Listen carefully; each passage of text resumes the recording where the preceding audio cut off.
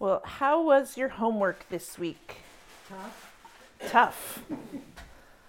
Yeah, this was not an easy passage. Last week we looked at what was really the benefits of life in Christ and why those benefits make it truly worth it. Romans 8 is an encouraging and positive passage. It has a very climactic feel to it, almost. It concludes that section of chapters 6 through 8 where Paul is addressing some of those objections that he knew would be coming from the Roman believers. And then we start reading chapter 9. Chapters 9 through 11 are a complete change of direction. It feels almost awkward and out of place. It's almost an interruption, because here he starts talking about Israel. And you know, we've had this great thing about talking about life in Christ, and then chapters 12 through 15 are going to be a discussion of how we should be living in Christ. And here we are with 3 chapters about Israel.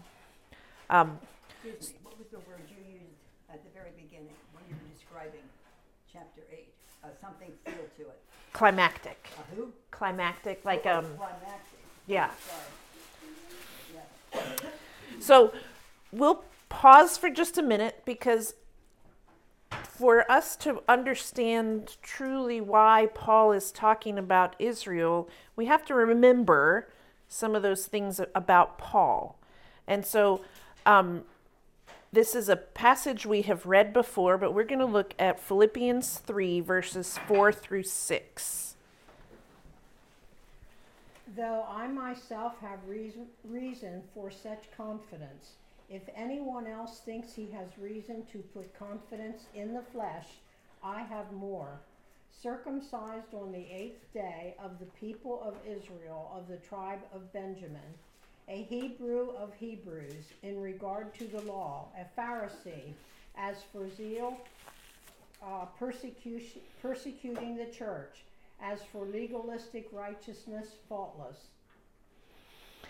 So what are some of those things that Paul previously counted on for his salvation prior to coming to Christ? What were some of those things that were listed? Lineage, education, heritage, circumcision. The tribe of Benjamin. From the tribe of Benjamin. He was a Hebrew of Hebrews, so he would have been a Pharisee or Pharisee, which meant he was extremely familiar with the law, would have been trained in the Old Testament law. And then he said at the end, the word, whichever version I was reading said blameless, but I think yours said faultless. Under the law. Under the letter of the law, he was blameless, right? And these are things that not just Paul saw of himself, but the other Jews would have seen of him as well. And yet Paul then became a traitor to the Jewish nation. He started preaching Christ in the synagogues. He began teaching freedom from the law of Moses. He was ministering to Gentiles.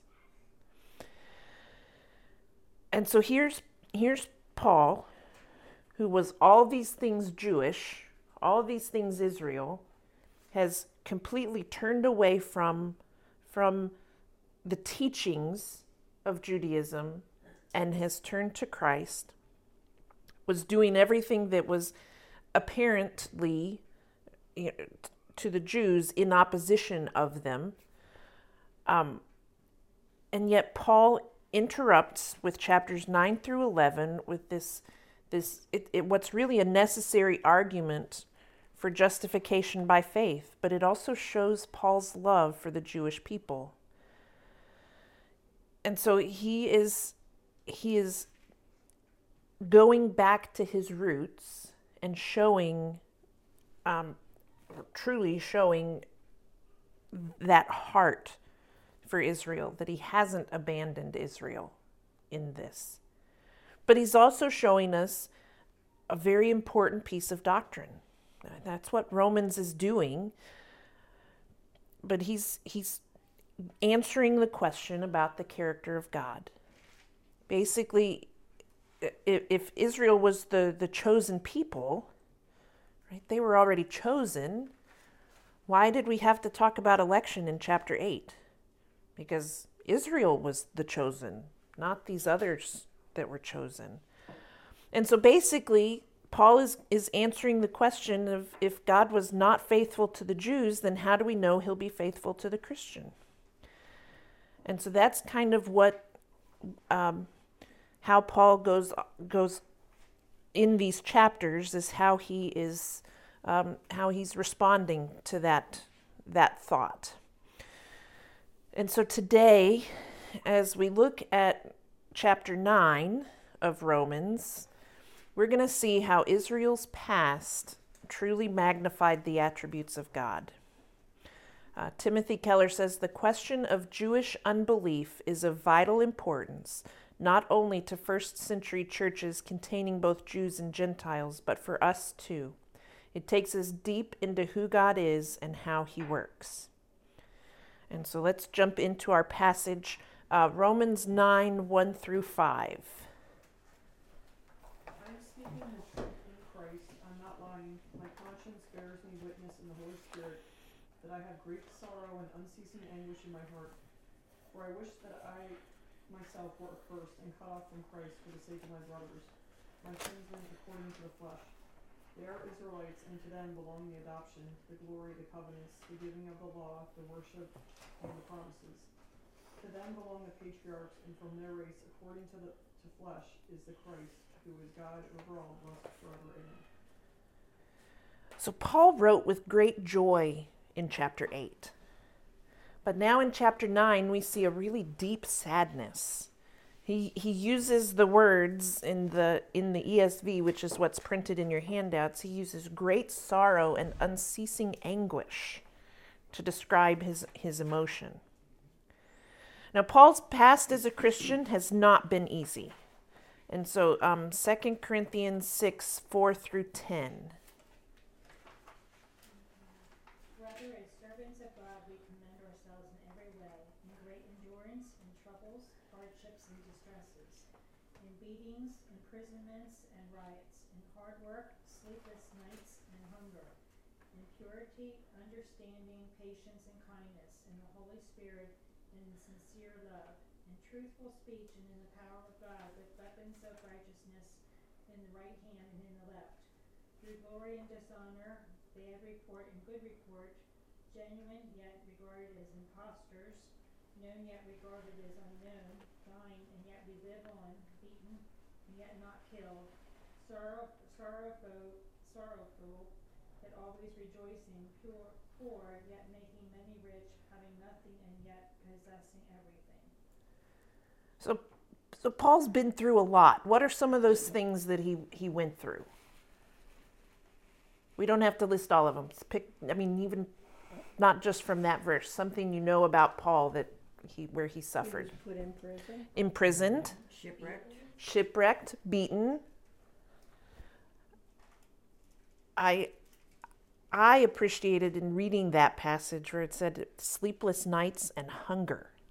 Like those were two of the things that were mentioned that kind of caught me off guard on that one. You know, he is very familiar with suffering. He's experienced many things that could bring him great sorrow and unceasing anguish. And yet those aren't the reason here in chapter 9 why he is experiencing those emotions. So why is it that he's in great sorrow and unceasing anguish? Because the Israelites are not choosing Christ. Right. Because the Jewish people are lost. They're not responding. Responding to Christ. Yeah. They have rejected the gospel. And in fact, he is so anguished, what is he willing to give up? His own life. His own salvation for the nation of Israel to be saved. He was so moved that he would give up all those benefits of the gospel that he just finished writing about, all because he loves Israel. He didn't let this pain change his mind about God or about election. He stood firm in his belief, yet he lived in great sorrow and unceasing anguish. And so as we look at these chapters over the next couple of weeks, I want you to think about Paul's mentality here, his emotions here. And I want to challenge you to think about in this area. Do you feel this strongly about the people you love that are lost? What are you doing about it? If Paul was willing to give up his salvation for the salvation of others, what am I feeling? And then what am I doing about it for the lost that are in my life? So Paul knew that the Jews had every opportunity to know and accept Jesus as Messiah. And in verses 4 and 5, he lists a lot of God-given benefits that they have as Israelites. And so if we look at verses 4 and 5, what are some of the things that Paul lists? Adoption. So adoption, we're not going to read it, but Exodus 4:22 and 23, the Lord is giving Moses his pep talk on the way back to Egypt. And he tells Moses that he needs to tell Pharaoh that Israel is his firstborn son. This is preparing Israel to approach God on intimate terms. Right? What else does he say? They were given the covenants. The covenants. So there are three major ones that Paul is referring to here. That's the covenant with Abraham in Genesis 15, with Moses in Exodus 24, and with David in 2 Samuel 23. God promises to bless them, and he tells them each of the future Messiah. Yes? Can you repeat the chapters those are associated with them? Abraham is Genesis 15. Moses is Exodus 24. And David is 2 Samuel 23. What else? The law. In Deuteronomy 4:8, God gives the law. It's to govern them politically, socially, religiously. But if we go back in our minds, way back, probably September, to Romans 2, if we truly understand the law, then we know that there is no way that we can earn our salvation. And so the Jews would have known that as well. They would have had that same understanding in some ways, that there was never a way that they could meet it perfectly. But they did sacrifices, Which maybe mentally. Right. And that's part of what we talked about last week, 2 weeks ago, sometime, with it being a surface level obedience, but not a heart level obedience, right? Yeah. What else did God give to the Israelites?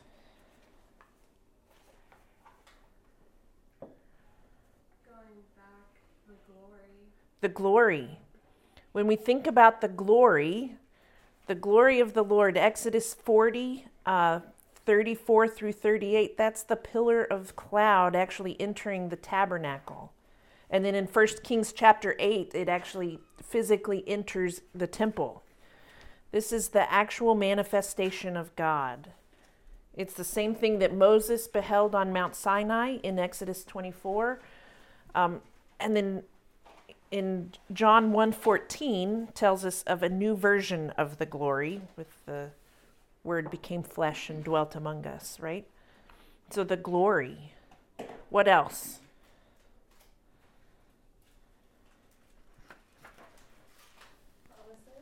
Promises. Too many to list here today because there's like hundreds of them. But these are those Old Testament prophecies and promises about the Messiah. I was just looking yesterday for something different that was not this Bible study, trying to look at different passages that were prophecies about the coming of Christ. And it was, the list was, you would look it up on Google and be like 600 prophecies from the Old Testament about, and 572, all these big numbers, and those lists weren't exhaustive, right? So there are just too many to even list, but they were given these promises. They were familiar with the Old Testament and that someone was coming, that a Messiah was being promised and would be there. And what else? Worship. Hebrews 9 tells us a little more about this, but the goal or the point in what Paul is saying is that there is an order to worship. There are God-given rituals. These rituals in the Old Testament are what show us that we couldn't just approach God however we wanted, that we do need that mediator of Christ to have that closeness, or that mediator of the priest who has gone through those steps. So we can approach God because Christ and the Holy Spirit are our intercessors. They needed the priests and things like that to do that.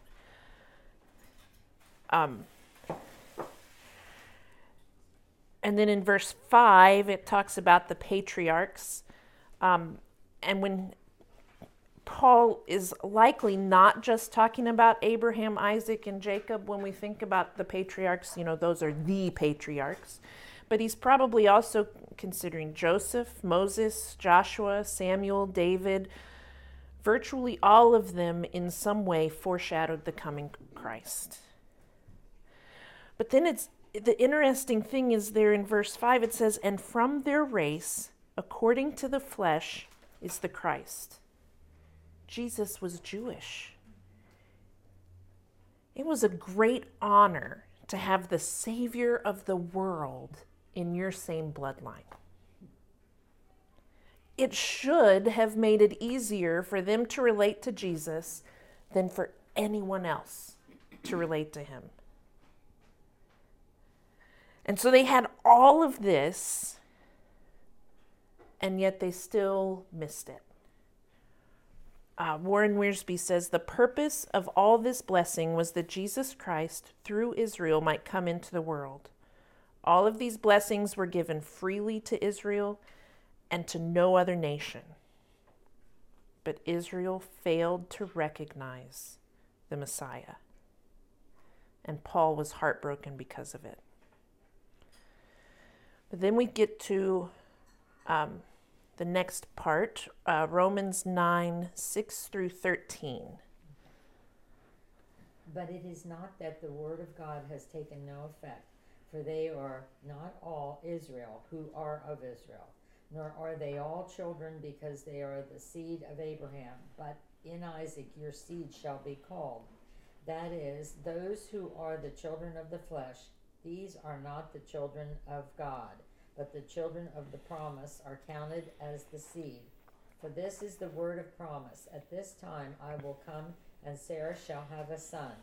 And not only this, but when Rebekah also had conceived by one man, even by our father Isaac, for the children are not yet being born, nor having done any good or evil, that the purpose of God according to election might stand, not of works, but of him who calls.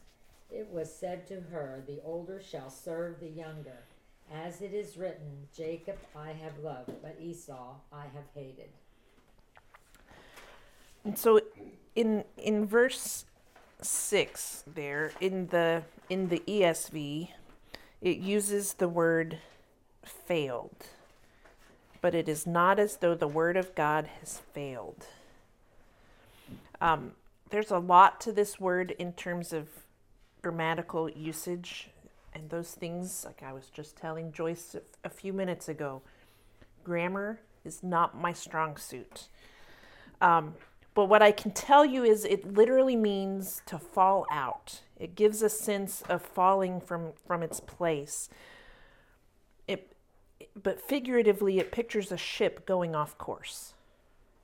That's kind of the visual that it has. And so he's saying, but it's not as though the word of God has gone off course. It's not as though the word of God is in vain. God is faithful no matter what people may choose to do with his word. And then Paul tells us that we have to define Israel properly. So here's the place where we have to, one of many places, where we have to slow down, take all those words that Paul writes, and put it together to see what he really means. And so he's looking at first here at Abraham's sons, both of them. He fathered 2 children, Ishmael and Isaac. And yet the quote in verse 7, it's from Genesis 21:12, if you're interested, says that it is through Isaac. That leaves half of Abraham's sons that are not chosen. That's half the bloodline, right? And so it's Abraham's spiritual seed versus his natural or physical seed. And then the same is true for the sons of Isaac. He also had 2 sons, Esau and Jacob. And yet the line went through the younger, Jacob. And God's election was not based on the physical, because in both cases it was the second born. Warren Wiersbe says, therefore, if the nation of Israel, Abraham's physical descendants, has rejected God's word, this does not nullify God's elective purposes at all. Because we see that it's not purely genetic. In verses 11 through 13, we see that it's not based on their character or behavior either. God chooses Jacob before the twins were born, before they had done anything to prove themselves good or evil. And this choice was not based on character or conduct. Now, I know what you're thinking, because I would have had the same thought too. Yeah, God told Rebekah before they were gone, but God is sovereign. He knew what each of those boys were going to do with their lives. And while this is true, we have to trust what's written in verse 11, where it says, not because of works, but because of him who called. The only difference between Esau and Jacob was God's purpose of election, like he said in verse 11. Now, election is one of those Bible words that can cause a lot of strife. But it means to pull out or to choose. And it is God's choice to bless through grace. The only reason that Jacob received the promise was because God graciously made a choice of choosing Jacob. It's an easy concept to understand, a harder concept to accept. I think it's above our thinking. Yes. I think someday our little pea brains can't figure it out, and someday we'll be like, oh, that was it. Yeah. Yeah, it is one of those that it will all make sense in the end, and we have to trust in that. But it also is something that the more you learn and dig, not that you'll ever completely understand it, but it starts to sort of not be an issue anymore for you. Like, you start to see God's glory in election, I guess is the thing. But then we get to one of Paul's signature questions, Romans 9:14 through 18. What shall we say then? Is there injustice on God's part? By no means. For he says to Moses, I will have mercy on whom I have mercy, and I will have compassion on whom I have compassion. So then it depends not on human will or exertion, but on God who has mercy. For the scripture says to Pharaoh, for this very purpose I have raised you up, that I might show my power in you, and that my name might be proclaimed in all the earth. So then he has mercy on whomever he wills, and he hardens whomever he wills. So what's the question that Paul is asking here? Is there injustice on God's part? Yeah. Is there injustice with God? Is there unrighteousness because he chooses one person over the other? That's kind of what's on people's minds, right? Well, we all don't deserve anything. Right. So that's Yeah, so here Paul moves from the patriarchs into Moses and the Exodus. Paul quotes Exodus 33:19 there in verse 15. Moses is back up on Mount Sinai after Exodus 32, where Israel creates the golden calf. So let's read Exodus 32:28. So the sons of Levi did according to the word of Moses, and about 3,000 men of the people fell that day. So when we think about the story of the golden calf, how many bowed down and worshipped the golden calf? Everybody, like the whole nation. And how many died, Susan? How many did it say fell that day? 3,000. 3,000. Israel had more than 3,000 people at that point in time. More than 3,000 people bowed down to this golden calf, and yet they only killed 3,000 people. And then Exodus 32:33. That's me. The Lord replied to Moses, whoever has sinned against me, I will blot out of my book. And so according to God, who deserved to be blotted out because of their sin? All of them, all of us, anybody who sinned. So all of Israel deserved death. 3,000 died. God showed mercy to Israel. And then in 33:19, where he quotes it here, he showed mercy to Moses after asking the Lord to remain present with the people. By definition, mercy cannot be an obligation. To say mercy is unfair is to say that it is owed to all people. In other words, when we say that God's mercy is unfair, we are saying that God owes people salvation. Timothy Keller says, nobody has a claim upon God's mercy. If they did, it would no longer be mercy. Since the wages of sin is death, that's Romans 6:23, the shock is not that God does not extend his compassion to everyone, but that he extends it to anyone. And so we have to have the right mindset about mercy. But then Paul gives us another example from the life of Moses, this time with Pharaoh. Israel was taken into slavery in Egypt. Moses went to Pharaoh to try to give the Israelites their freedom. So Moses and Pharaoh were both sinners. Both had committed murder, if you remember. Both saw God work amazing wonders. And yet Moses was saved and Pharaoh was not. Now, if you look at the whole story from Exodus 4 through 14, we're not going to do that today, but you would see two phrases concerning the hardening of Pharaoh's heart.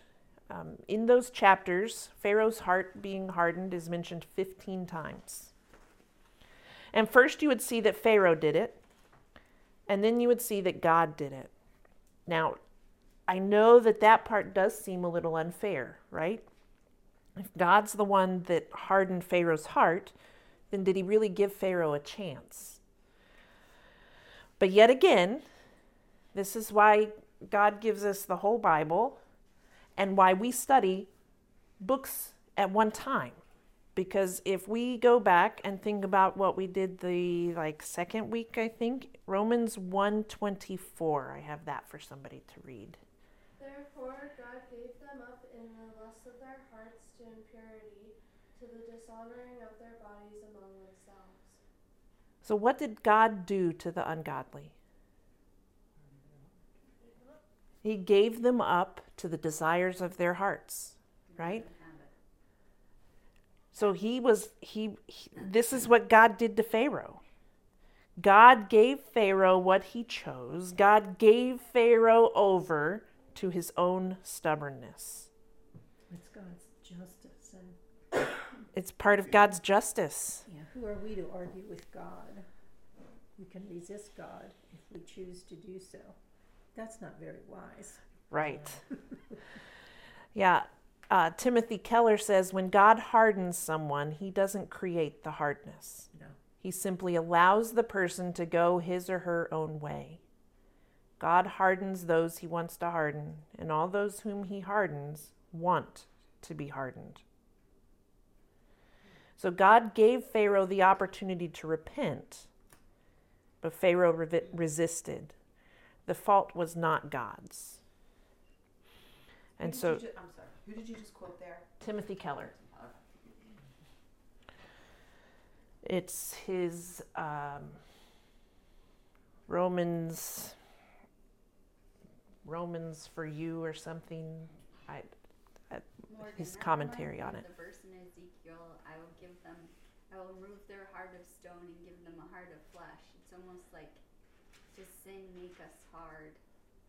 Yeah. Until the Holy Spirit gives us a heart of flesh. I don't know. Yeah, it's a good question. And so we answered the question, is there injustice on God's part? And then we have verses 19 through 29. You will say to me then, why does he still find fault? For who can resist his will? But who are you, O man, to answer back to God? Well, what is molded? Say to its molder, why have you made me like this? Has the potter no right over the clay to make out of the same lump one vessel for honorable use and another for dishonorable use? What if God, desiring to show his wrath and to make known his power, has endured with much patience vessels of wrath prepared for destruction, in order to make known the riches of his glory for vessels of mercy, which he has prepared beforehand for glory? Even us whom he has called, not from the Jews only, but also from the Gentiles. As indeed he says in Hosea, those who are not my people I will call my people, and her who was not beloved I will call beloved. And in the very place where it was said to them, you are not my people, there they will be called sons of the living God. And Isaiah cries out concerning Israel, though the number of the sons of Israel be as the sand of the sea, only a remnant of them will be saved, for the Lord will carry out his sentence upon the earth fully and without delay. And as Isaiah predicted, if the Lord of hosts has not left us offspring, if the Lord of hosts had not left us offspring, we would have been like Sodom and become like Gomorrah. So he asks a new question in verse 19. And what question does he ask? We said they would ask, why does he still find fault? Because we can't resist his will. Yeah, it's who can resist the will of God, right? And so basically he's still answering the question, is God just? Right? He's sort of continuing that, but that's the heart of this question. If God makes you like this, then how is that just? And Paul gives us 3 reasons that God is in fact just. First, in verses 19 through 21, we see that God has ownership rights. God created us and has authority over us. It's the idea of what is molded, and the molder puts us back to Isaiah 45:9. Did I give that one? Woe to those who quarrel with their maker, those who are nothing but potsherds among the potsherds on the ground. Does the clay say to the potter, what are you making? Does your work say the potter has no hands? And this is just one of a few examples of references to a potter and the clay in the Bible, but the clay is completely passive. It has to be formed by the potter, and we are the clay in the hands of God. He made us, and we are to submit to him. Now, I'm probably one of the few people in this room that uses tablecloths and cloth napkins. It's just how I was raised. We use a lot of paper too, but I set my table with a tablecloth. Last week, because of the weather, Catherine couldn't do one of her outside chores, so it became her job to wash the tablecloth and put the new one out and put out the new napkins and set up the table. And for the rest of the week, that tablecloth was kind of her baby. And so when someone would drop something onto the tablecloth, she would be like, right? Because that was what she was feeling. You could see with the look on her face, the body language, that she was almost hurt by the lack of care being taken of her tablecloth. She had ownership over that tablecloth, and she wanted to have it taken care of.